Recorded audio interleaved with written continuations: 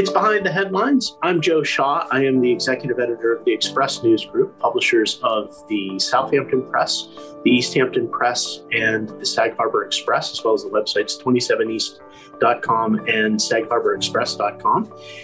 My co-host, Bill Sutton, on vacation this week, so joining me today as co-host is Brendan O'Reilly, who's the features editor for the Express News Group. Hey, Brendan, good morning. Good morning, Joe. Thanks for joining me. Our panel today, solid as usual. We have Denise Civiletti, who is the editor and publisher of Riverhead Local. Good morning, Denise. Good morning. How are you? Jamie Buffalino, who is staff writer at the East Hampton Star. Hey, Jamie. Hey, how's it going? And my good friend Star. Hello, David. Good morning. Denise Civiletti, editor and publisher of Riverhead Local. Good morning. And Grant Parpin, the content director for the Times Review Media Group. Good morning, Bill. Good morning, Happy Grant. to be here. Nice to see everyone. Good morning, Annette. I introduced you and didn't say hello. This is a different format than I'm used to, so I wasn't sure if I was allowed to speak, even though it is a radio show. But, Yeah. I never know if I'm supposed to jump in or not. But, hey, how are you? Speaking is encouraged. Oh, good to know. So I won't just sit here mute. You'll be like, why was that girl even on? No, I'm sure you have a lot to contribute. So we've got a bunch of topics that we're going to talk about today. Let's start with legalized recreational use of marijuana or cannabis. I'm not sure which is the preferred term at this point. We've talked about it a couple times on the show, but it seems that, as the new state law is poised to take effect, there's been a lot of advancements. Recently, I know Riverhead Town Board, Denise and Grant had discussions about whether they want to allow sales and use in the town. You guys want to jump in on that? It sounds like the jury's still out on that, right, Grant? I mean, they had an initial discussion and they promised. How did the supervisor put it? This is going to be a very long process, I think she said. And this took place at the work session yesterday. They got a briefing on the law by Deputy Town Attorney Anne-Marie Prudenti. And, they have to make the decision whether to allow the, sale of recreational pot in Riverhead Town or not. And by not doing that, then you pass up on the tax revenues. So, it's kind of like the little carrot hanging out that the governor dangled in front of everyone. Has anybody estimated how much the tax revenue would be for the different towns and villages? It's like 4%, right? Right. But 4% of what, I guess? Exactly. The other thing around here, too, is people who want to grow it. That's another issue. It's a farm use, I guess. And so just like the medical marijuana growers, but it sounds like this might be a little more wide open in terms of how many growers there can be. You have to have a separate license for that from people who are licensed to sell it. They can't be licensed to do the same things. But, that may also present issues down the road in kind of an agricultural community here in Riverhead on the North Fork, where, what are those places going to look like? Assemblywoman Jody Giglio is raising questions about, like lights and security and fencing. Is it going to really be kind of have an agricultural feeling, or is it going to be, kind of industrial and maybe even prison-like or something? So, that's enough. And especially if you're not doing those protocols of masking and social distancing, you can catch it a lot quicker and a lot easier from these variants. Yeah, the variants are a lot more contagious in some cases. Yeah. Jamie, I wonder if some of it too is social. Just has to do with more gatherings that are happening now because people's guards are dropping a little bit. And yeah, I agree. I think there is like a pandemic fatigue, and there was kind of a false sense of security, after the post-holiday surge. The numbers went down, but they really have plateaued. So people got the wrong message, I think, and people have been a little bit lax, obviously, because the infection rates are still too high for comfort. Yeah, Brendan, the vaccination rates locally have been pretty solid, though. Correct? I mean, it's not a matter of local community not being vaccinated at the same rate as the rest of the state. That's not what this is rooted in, is it? Our vaccination numbers in Suffolk County haven't been off at all. I would say that we've been pretty good about the people coming forward and receiving that. We're not seeing hesitancy to get the vaccine catch up with us yet. Once we're at rates of where 80% of the population's been vaccinated, getting that last 20% vaccinated is probably going to be the hardest part. But up until now, if they have a supply of vaccines, there are people ready to get it. I actually had my vaccine appointment today because they finally lowered the limit to people who are 30 and up. So for some reason, even though journalism and the media was considered essential work, journalists were not considered essential workers in the case that they could actually get vaccinated, like other people who go out and deal with the community on a daily basis as part of their jobs. So there's a lot of journalists in their 20s who are putting themselves at risk every day, and they're still not eligible, but they will be soon because New York State is going to make all adults eligible for the vaccine soon. And the supply seems to be there. And it's down to 30 now, correct? That's the age 30 at the moment, but it's going to drop even further in the next week or two, correct? Yeah, I think it's 18 or maybe possibly 16, but it's basically all adults. Okay, great. Good to know. One of the most interesting things I read throughout this pandemic was a piece, I believe it was in The Atlantic, and it was about the idea of super spreaders with this particular disease, that it's a difficult thing to chart why some areas suddenly have a flare-up compared to others. And a lot of it has to do with, it's not about the broader communities run, because we see this coming a couple of years down the road, and they were right. And those people are pretty well positioned to start growing this marijuana. So I think you'll see a good amount of marijuana produced here. I know I've heard from some people, what is that going to smell like? What is that? I don't know. I have no experience with that, but I think it's going to be interesting because I do think the East End, like a lot of other things, they're going to grow marijuana here. I don't know. They're going to have a gummy factory. That's what I want to know. I could just see this. Well, my thing with Riverhead, orange bear on top of it that's shaped like a gummy. My thing with Riverhead, are they in a position to say no to the tax? I know you say it's dangling a carrot, but it's also like, that's got to be a mighty tasty carrot to them. And it seems like they're kind of saying that they're waiting to see what the public thinks. I don't know. I don't know if Facebook comments are any true barometer, but I would say that people want it. I don't hear too many people speaking out against it. I think if they don't approve it, then you have the Shinnecock just waiting to swoop in. Right. Well, a lot of that's going to have to do with what adjoining or adjacent towns and villages do too. If Riverhead says no and and Southampton says yes, then Southampton's getting that revenue. People are just going to Southampton and buying it and bringing it back. I think that it's important to remember that, we have the service-based economy, and the people who work, the workers in the service-based economy, a lot of them are can't take time off. They can't work from home throughout this pandemic. They can't work from home. They can't take time off because they won't get paid. And a lot of them are people who have not been eligible for unemployment or any kind of pandemic relief money. And so there's this entire population of people, I think, I've spoken to a number of them who are like, they have no choice but to go to work, even when they're not feeling well. And, that I think is a contributing factor to where you see the higher rates in communities like Riverhead, Riverside, and some of the other communities where there's more, affordable housing. People can live more affordably, and they are the backbone of this service industry workforce, I think. So I think that's kind of a factor as well that's not really been discussed too much.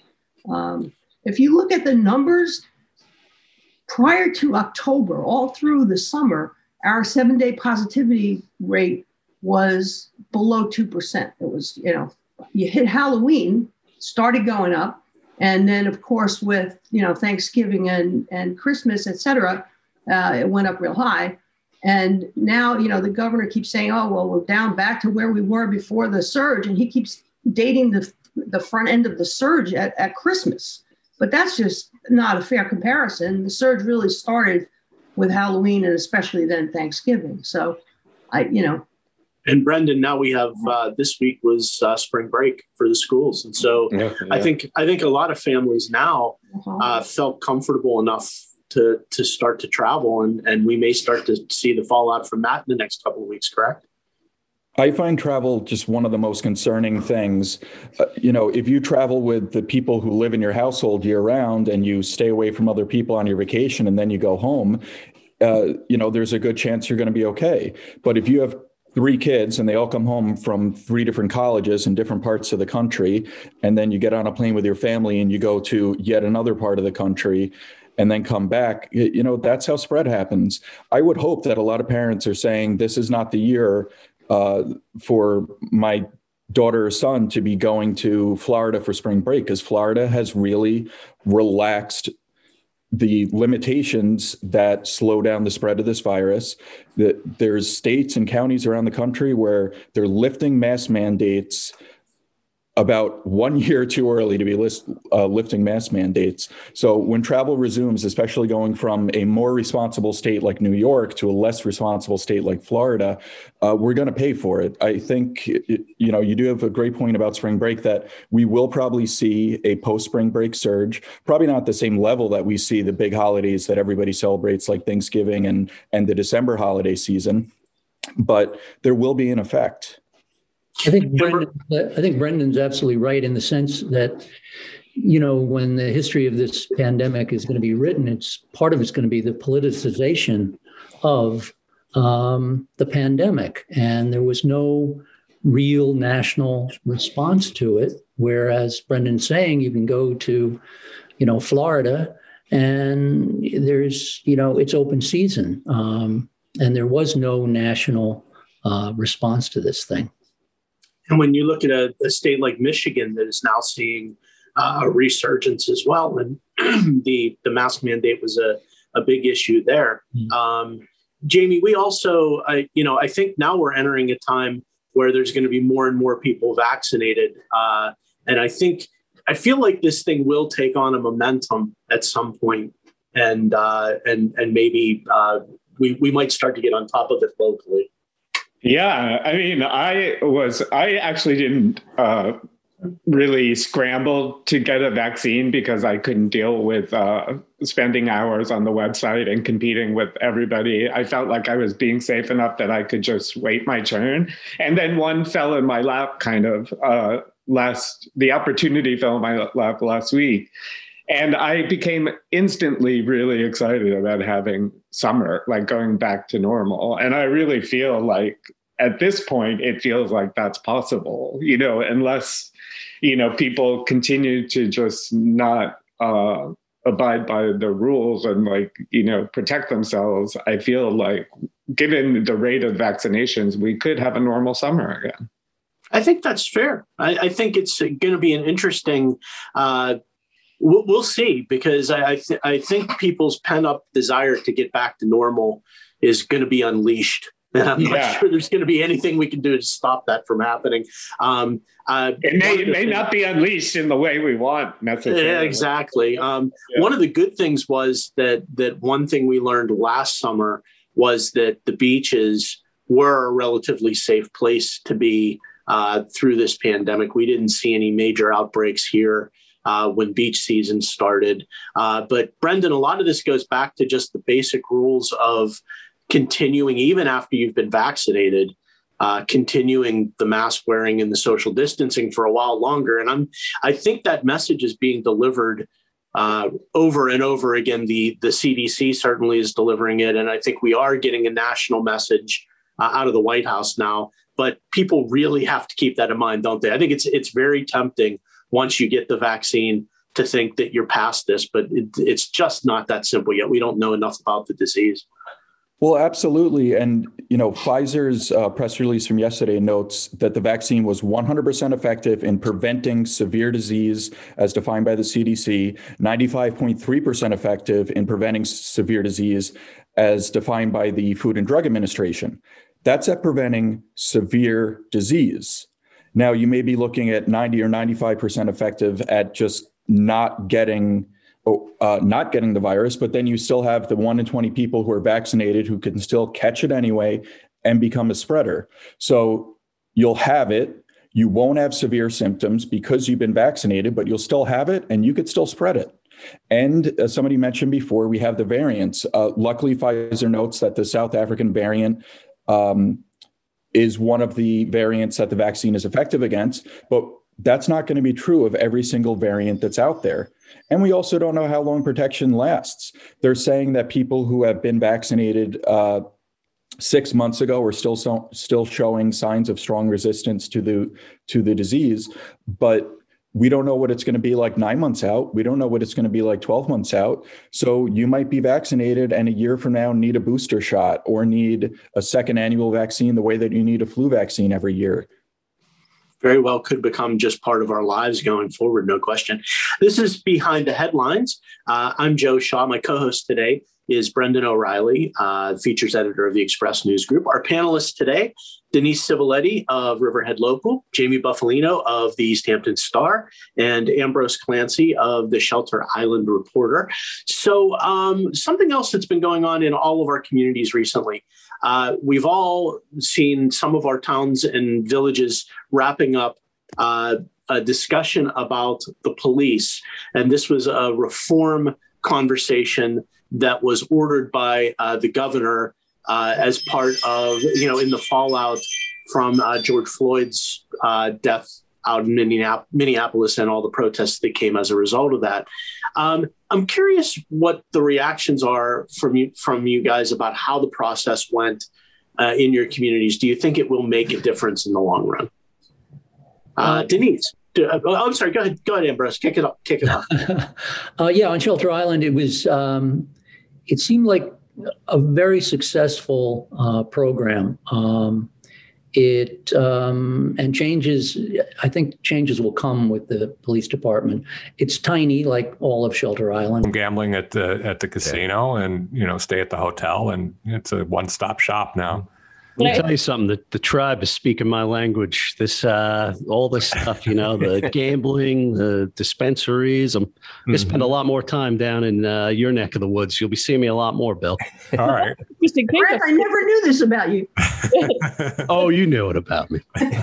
So I guess is it up to the state to decide whether somebody can sell, or is that more producing? Because I remember in the release, I think it said something about allowing, minority groups to have a say in it. I guess that's in actually growing it, right?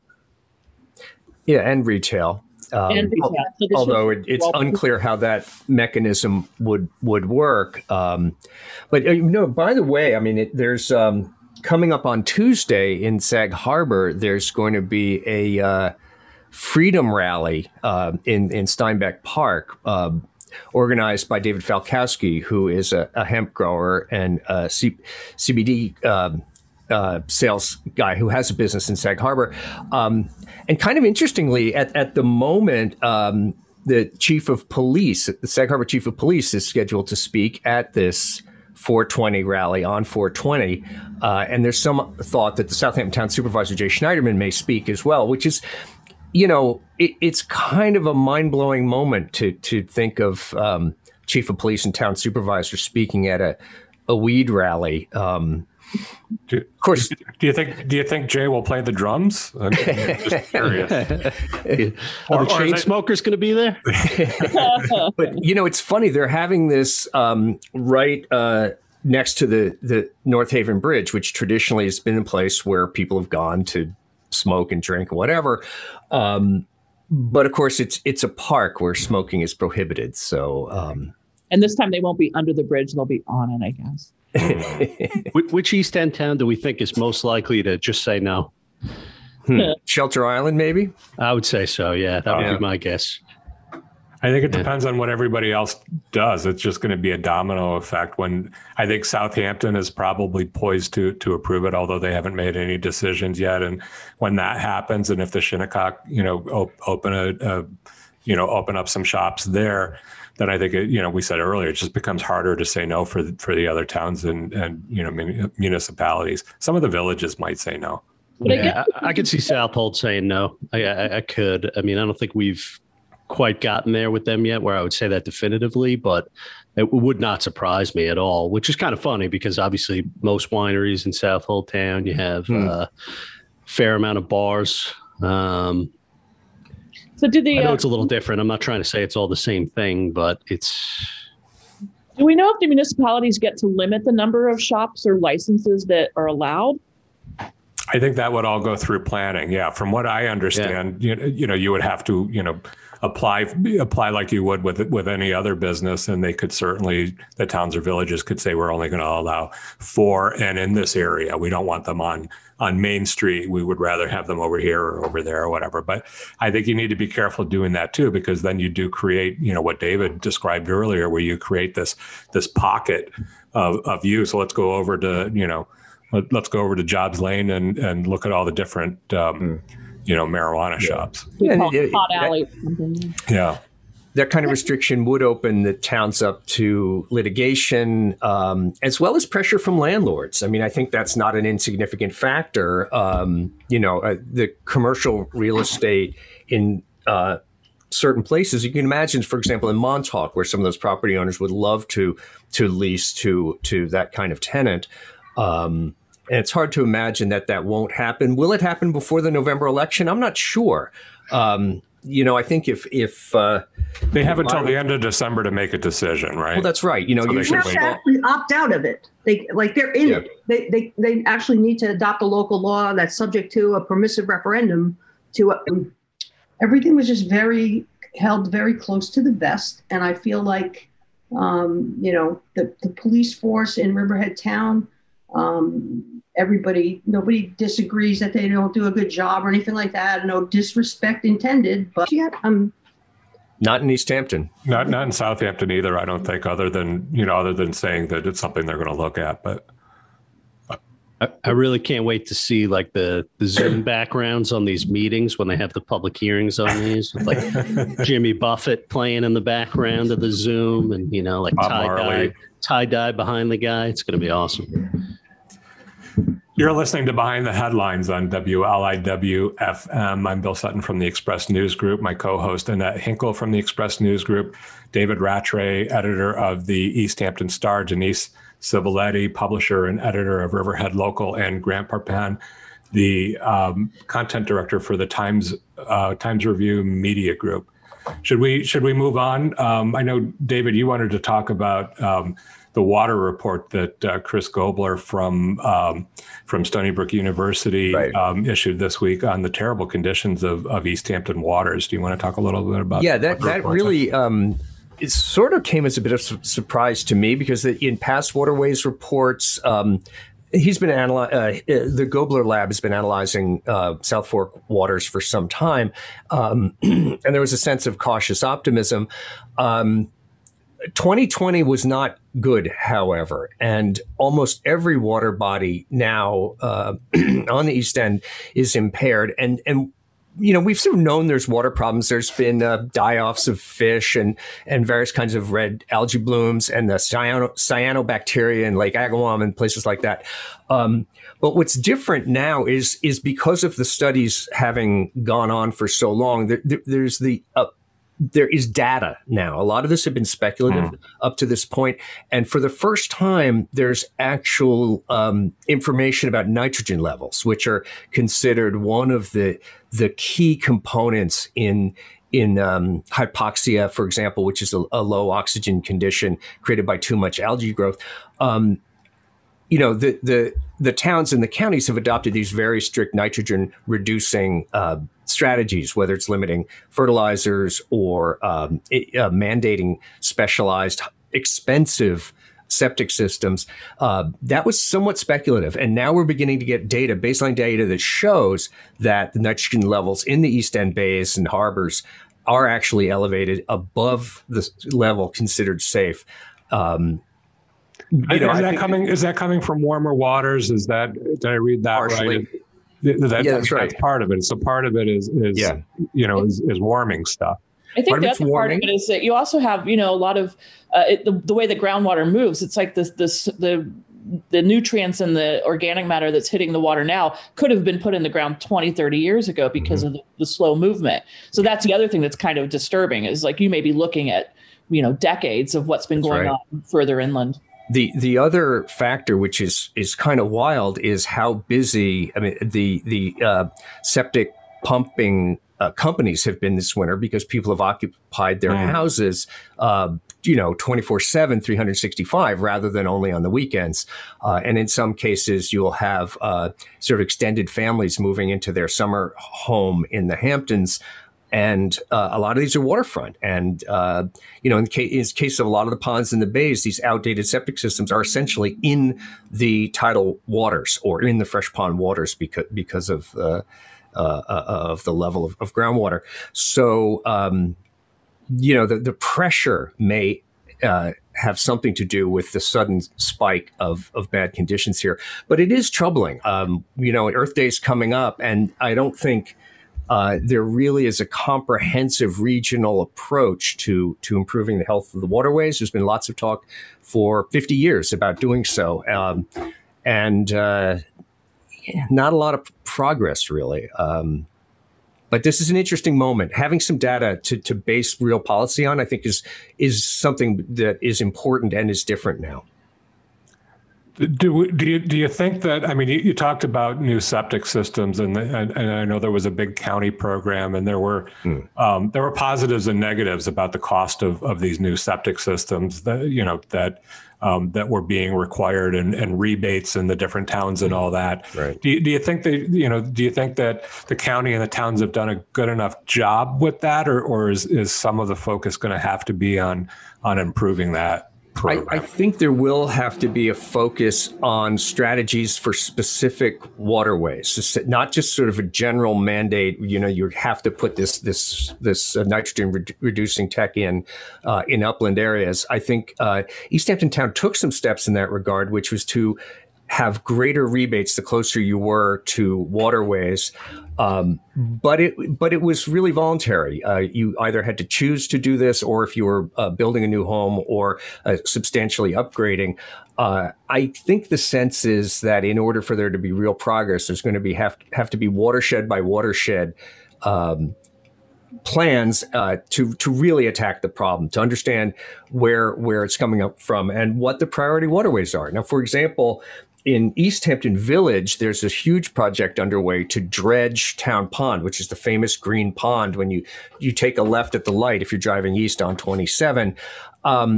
That pond is of almost no environmental importance. It drains into Hook Pond, which is an impaired waterway, which itself is probably not as high a priority as something like the Sag Harbor Coves or Lake Montauk. So for our observation has been that there's not a lot of strategy behind waterways improvement, and it's more politics. It's more getting out in front. Suffolk legislature wanted to be the first in New York State to mandate these low nitrogen septic systems, and so they were way out ahead of the science. And I think to a certain extent they still are. But I'm hopeful. I do. I think that, to the extent that we pay attention to work that's being done at the universities and by private organizations on what's actually in the water and what can be done to turn it around. And, politicians are not, water scientists. I can't think of any science PhDs currently serving in any of the town or village boards. I think there's a sense that this stuff is not seat of the pants. You really have to be methodical and figure out what the priority areas are and how to attack them. Right. Now, in Riverhead, you guys have the sewage treatment plant, which I think, so you're not facing some of the same issues with the new septic upgrades, but there's, still the waterways are still suffering. Most of the town's really not connected. A good part is not connected to it, but most of the town is not, I don't think. Especially when you get east of Riverhead Central, Aquabog, Jamesport, where there's a lot of, same kind of coastal development around the waterways that are relying on, in many cases, failing septic systems. So that's a real concern there. Do you see the same red tides and pink tides and problems up there? I know certainly the scallop die-off was brown tide for everybody. In the 80s, which started all right. I mean, that was the Great Awakening, I think, for a lot of people. And you mentioned, David, that there regulations restricting fertilizer use. Can you talk about that a little bit? Has that been put into place in East Hampton? Yeah, there is an ordinance that prohibits the use of fertilizers within, I think it's 150 feet of a wetland or so. I should look it up actually, but yeah, so that's in place. Now, essentially it's almost impossible to enforce, and that would depend on, compliance by landscapers as well as homeowners being aware of this thing. Of course, it's very difficult when you've got a lot of rental properties. You've got a lot of people who aren't here, who aren't following local code. But yeah, fertilizer use close to waterways has been regulated by town ordinance. Whether people are complying, I don't know. It seems to me that's a key piece of this. I mean, the cycle that we're in now, we have, everybody dumping fertilizer, nitrogen-rich fertilizer to have green lawns, and then, pumping the water pumping the aquifer like crazy to water the lawns to keep them green. And, the investment that has to be made to be able to do that, tens of millions of dollars to just be able to pump the water. And we've got, in places, saltwater intrusion into the aquifer because of over pumping. And without like addressing that legislatively, I think we're just kind of, I don't know, I can't think of the nice expression to use to say what we're doing, but it's really pretty futile. I think not futile, but futile that we're the cycle that we're in. It's crazy and expensive, and it's not. We're not going to get anywhere. I mean, I think that the septic, the attempts to regulate the septic systems and reduce nitrogen discharge by treating them in these on-site systems is a sound idea. I think, it's really expensive for most people. And I'm not sure what it does to the housing market eventually. But, I think that other piece of this, which is a big piece, is the use of fertilizer on lawns and irrigation that goes with it. I think there's an education component to it, too. Yeah. It's something that we talk about as journalists and who go to these kind of meetings. And I don't think my neighbors here who have these amazing green lawns, and I just don't think they're even aware of what they're doing. And, they see the commercials, they go up to the hardware store, the Home Depot, they get the big bags of fertilizer and they're dumping them, and their lawns are immaculate. And my lawn looks like awful because I feel guilty anytime I put fertilizer down. It's also kind of amazing how little people know about the way their water and septic system works. Like if you come out here from the city, you're used to just the heat coming up from who knows where. You're used to just flushing the toilet and not worrying about where it goes. And you don't even, really, your water comes from somewhere upstate. So, I mean, I think that's always a big wake up call when people buy houses out here and they realize, like, wait a minute, I have to put fuel in the tank. Wait, why does my backyard smell and is mushy? Right. Yeah. And I just wonder if there's some way to get the cost of these alternative wastewater treatment systems down for people. Well, there is that rebate program. I don't even want to fix my air conditioner. It costs nowhere near that much. We had ours done. We have a new system in our yard. And I have to say the rebate program pretty much covered everything. The difficult part was jumping through the hoops. I mean, luckily my husband had the time and the energy to deal with it. If you don't hire somebody to help you go through all the paperwork and file everything that you need, it's quite a chore. I mean, I'm really happy we did it, and we had to do it. That's the other thing. We didn't, I like helping the environment, but our septic system was from the late 60s and was failing. So it had to be done. We were in a good position to do it for that reason. Did you have to put money up front and then get it rebated, or did it work out? Yeah, I think maybe like the survey, we had to get everything resurveyed, and we had to do a pretty expensive water test on our well first. So there were some upfront costs, but it worked. I mean, we got, it covered pretty much everything. And even, East Hampton Town is the last in line, and they end up picking up what's left over. I think they even paid for the grass seed that we threw down that didn't grow, Now, was there a reason why you had to do that, or it was you were, being a good citizen?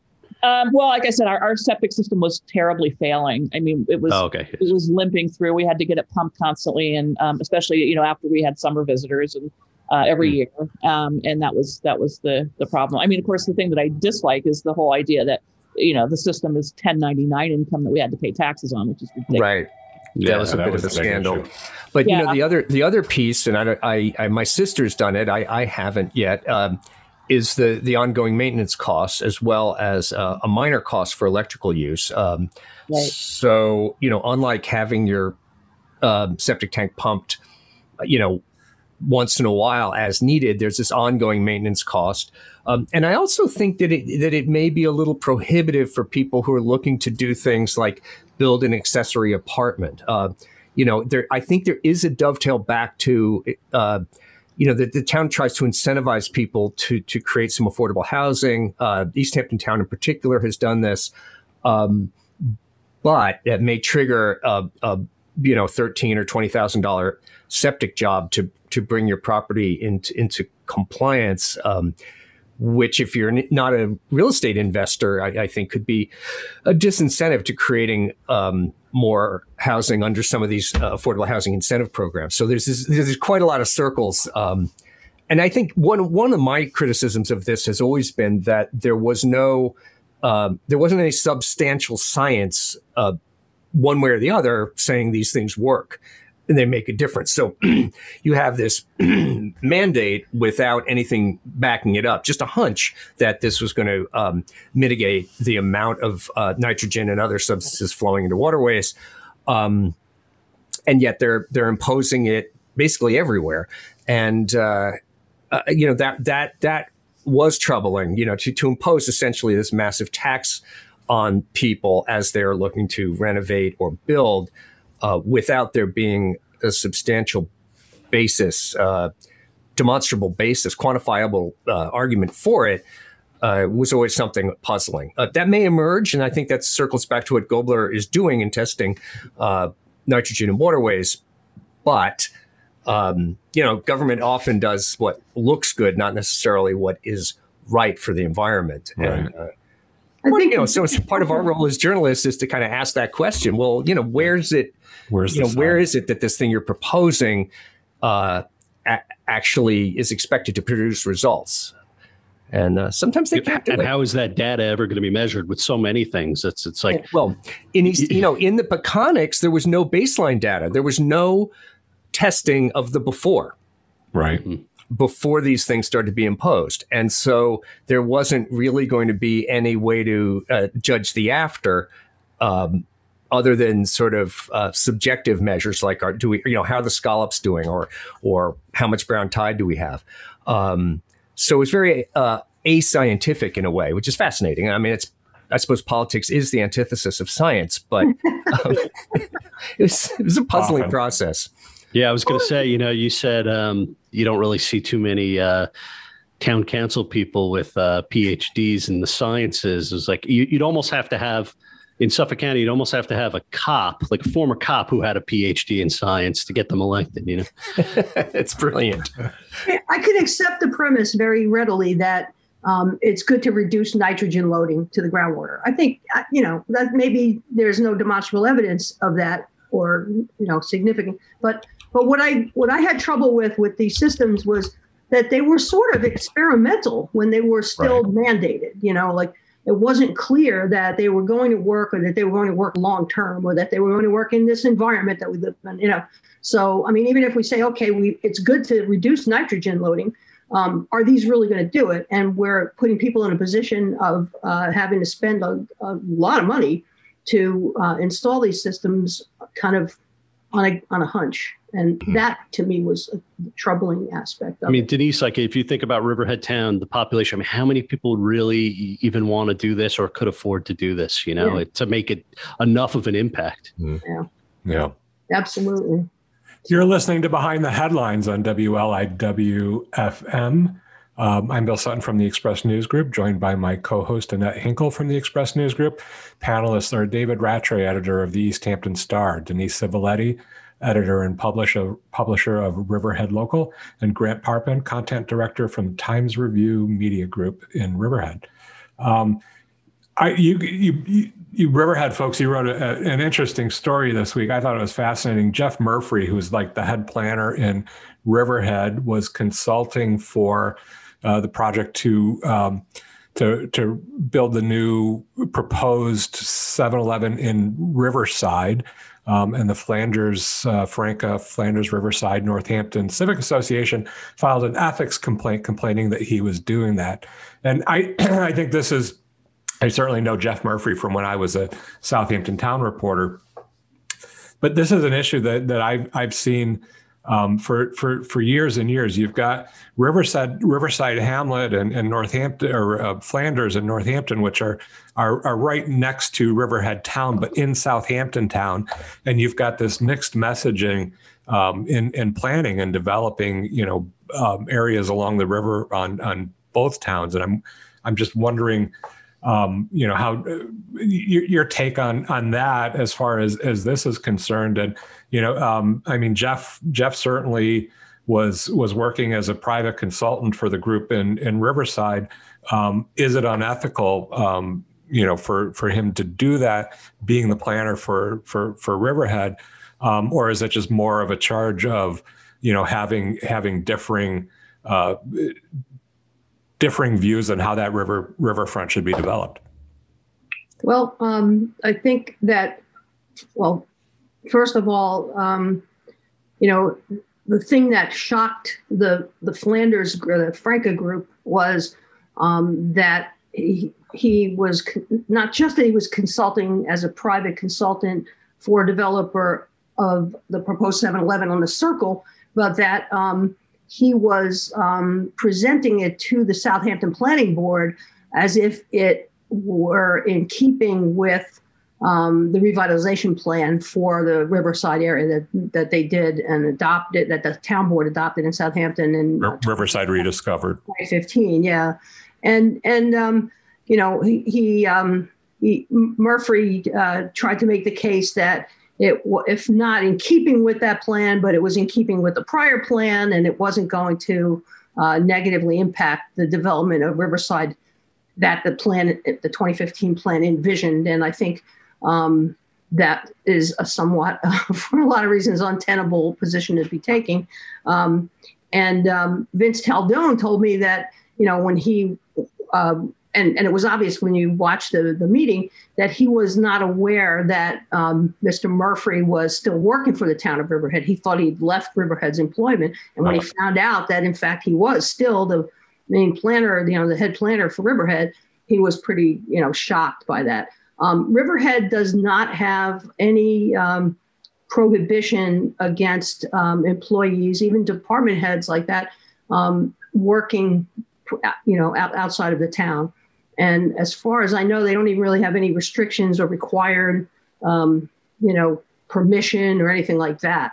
So I don't think, Franca filed an ethics complaint against him with the town, but I don't think that, I personally don't see that going anywhere really. Reading the ethics code and looking at, what he's doing, I don't know.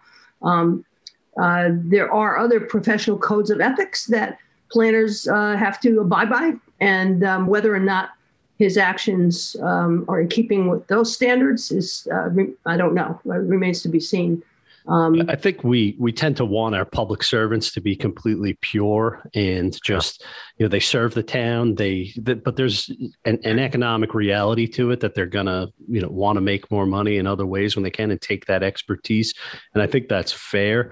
I think it's one of those projects where you just kind of wish, like, hey, maybe not 10 feet away from the town border to pick this project that you work as a consultant on. And that's not to say that he's nefarious in any way with this, but it's like, maybe just take another gig. One thing that troubles me, field away. One thing that troubles me though with that is, even regardless of the proximity or not to the town that's employing him, I just did a little poking around and very easily located the fact that two of the people on that development team on the Riverside Traffic Circle are working on the HK Ventures project, which you did some great reporting on the past year, Grant, about about that. That's inside Riverhead Town. It's inside Riverhead. It's in Calverton. It's a 425,000 almost square foot industrial development proposed. Right. And, he's in charge of, if not reviewing it himself, but the person who is doing the reviewing. And I mean, it's the attorney is the same. The traffic consultant is the same as the Riverside project. So that opens up the question, well, who hired Mr. Murphy for the Riverside project? Yeah, that would absolutely. There's a lot of complicated. And I sent him a set of very specific questions by email last weekend, asking questions about that, and he declined to answer those questions. So, yeah, and the whole HK Ventures thing just reeks. You got this guy, the silent leader of that, who's this like guy with deep Russian mob ties that is well documented. You have the broker on the project hosting fundraisers for Lee Zeldin at his house. You got the attorney appearing before the planning board is now in the state assembly, or at least he ran for assembly. I believe he was elected, right? It's just, I don't know. Can we? Yeah, and they hire the guy for the project just across the road. It's just that's a straight up conflict of interest. And it's interesting. I mean, some of the towns have a little bit stricter ordinances about moonlighting. East Hampton Town cops, for example, can't moonlight, but in the village of East Hampton, they can. The mayor of East Hampton is head of security for the village's largest property owner, as well, which is, it's absolutely clearly a conflict of interest, but it's not technically prohibited. But I do think it is something that the public, town governments are very unlikely to want to regulate this type of thing. I think it's one of those things that if anybody's concerned, it's going to come from the sort of the public advocate side, maybe citizens groups saying like, hey, you can't double dip like that. You can't play both sides of the Riverhead town line, so to speak. Well, to take the other side of it, look, if I was a developer that wanted to, develop that project in Riverside, and I saw that Mr. Murphy was available, knowing that he was the chief planner in Southampton Town and knew how things worked in Southampton Town and knew how, the planning board worked in Southampton Town, I think I'd probably lean toward him. Of course you would. If there's nothing prohibiting that. Right. I just wonder what effect that project has on Riverhead downtown and the efforts to develop Main Street in that area and the riverfront in that area. You just had a nice shiny new 7-Eleven built right there too, on East Main Street. And half a mile away. Who's drinking all these Slurpees? I mean, how many I think there's between 7 and 11 7-Elevens right there. So I don't know why we need another one less. The Sag Harbor, right, Annette? I mean, we're about to see one bulldozed, I believe. That's what they're thinking, right? Yeah. And it's just so funny because we've talked about this before, but the whole idea that when that 7-Eleven went in Sag Harbor, everybody screamed bloody murder about having that go in, and now they're screaming bloody murder about it going out. So, right, it was going to be the end of civilization as we knew it. That right. The 7-Eleven would bring in the wrong element. Right. So what we're talking about is the Bay Street Theater project, which would pretty substantially alter the waterfront there, and there's getting to be a degree of pushback. I don't cover Sag Harbor directly myself, but certainly it's not a love fest the same way it was for the Sag Harbor Cinema, which redeveloped on site and with the same facade as before. The Bay Street Theater project could face some higher hurdles, I think. There's also just a lot of suspicion about who's actually financing it all. That's sort of what we saw a lot this week in the letters to the editor. Right. Question of who is really behind the money, and is the Bay Street Theater sort of the altruistic face of whoever larger plan, deep-pocketed planner or developers may be. Which is interesting. It's also the other thing is interesting about Bay Street is there's always been, as such a great anchor that Bay Street Theater is to Sag Harbor, there's always still been a sort of us and them kind of mentality. Even though Bay Street's been there 30 years, there's a lot of residents of Sag Harbor who have never stepped foot in the Bay Street Theater, just like there's a lot of residents of Sag Harbor who never stepped foot into the movie theater. So I feel like this is sort of that last gasp of old Sag Harbor versus quote unquote new Sag Harbor. And, you see this too, I'm sure, David, in East Hampton, but just, the old long timers sort of coming up against the less long timers, but long timers, nonetheless, now that 30 years has gone by with Bay Street. So the fight over here, which is fascinating, is really, it's something Sag Harbor's also dealt with, which is the commercial versus residents. Here, the battleground is going to be the inns and hotels that want to expand. The Hunting Inn, which is on Main Street in East Hampton, wants to add a pool with cabanas and the works. Live DJs and that sort of thing happen. Weddings in residential districts in some of these antique inns. That conflict, I think, is fascinating. And I think village boards in particular, town boards too, have to grapple with whether they, to what extent they are representing the interests of people who actually live there versus people who are coming in from outside to make money. And I think that's a tough thing. And I think that underpins a lot of the political posturing that you see really across the East End is that conflict that you describe in that, There's also that danger of the people coming in have such deep pockets that they could basically sue the village and town boards out of existence, you know? Like, I feel that was something that, we saw a long time ago in Southampton when that Sagaponic area started getting developed and, the Ira Rennett property seemed to be, there's just, I think there's a lot of intimidation factor. You bring in these heavy hitting lawyers to go up against these town and village boards where they, maybe they make $5,000 a year in the role. That's the thing that I'm curious about is how, the boards must be a little bit nervous about potential lawsuits and all sorts of zoning and planning matters, I'm thinking. Also, from a journalism perspective, it's like access to these people. We're seeing it more in Southold now where, and you've probably seen it a little more in the Hamptons where, it was very easy for us to kind of call a business owner and get them on the phone and do a story. And now it's like you got to, another told me yesterday, they called the PR person who said, my PR person will get right back to you. It's really hard to find a number for LLC, isn't it? Yeah. We are quickly running out of time. We've got about a minute and a half left. If you want to take 30 seconds each and talk about a story that you're working on in the upcoming days or week. David, you want to jump in?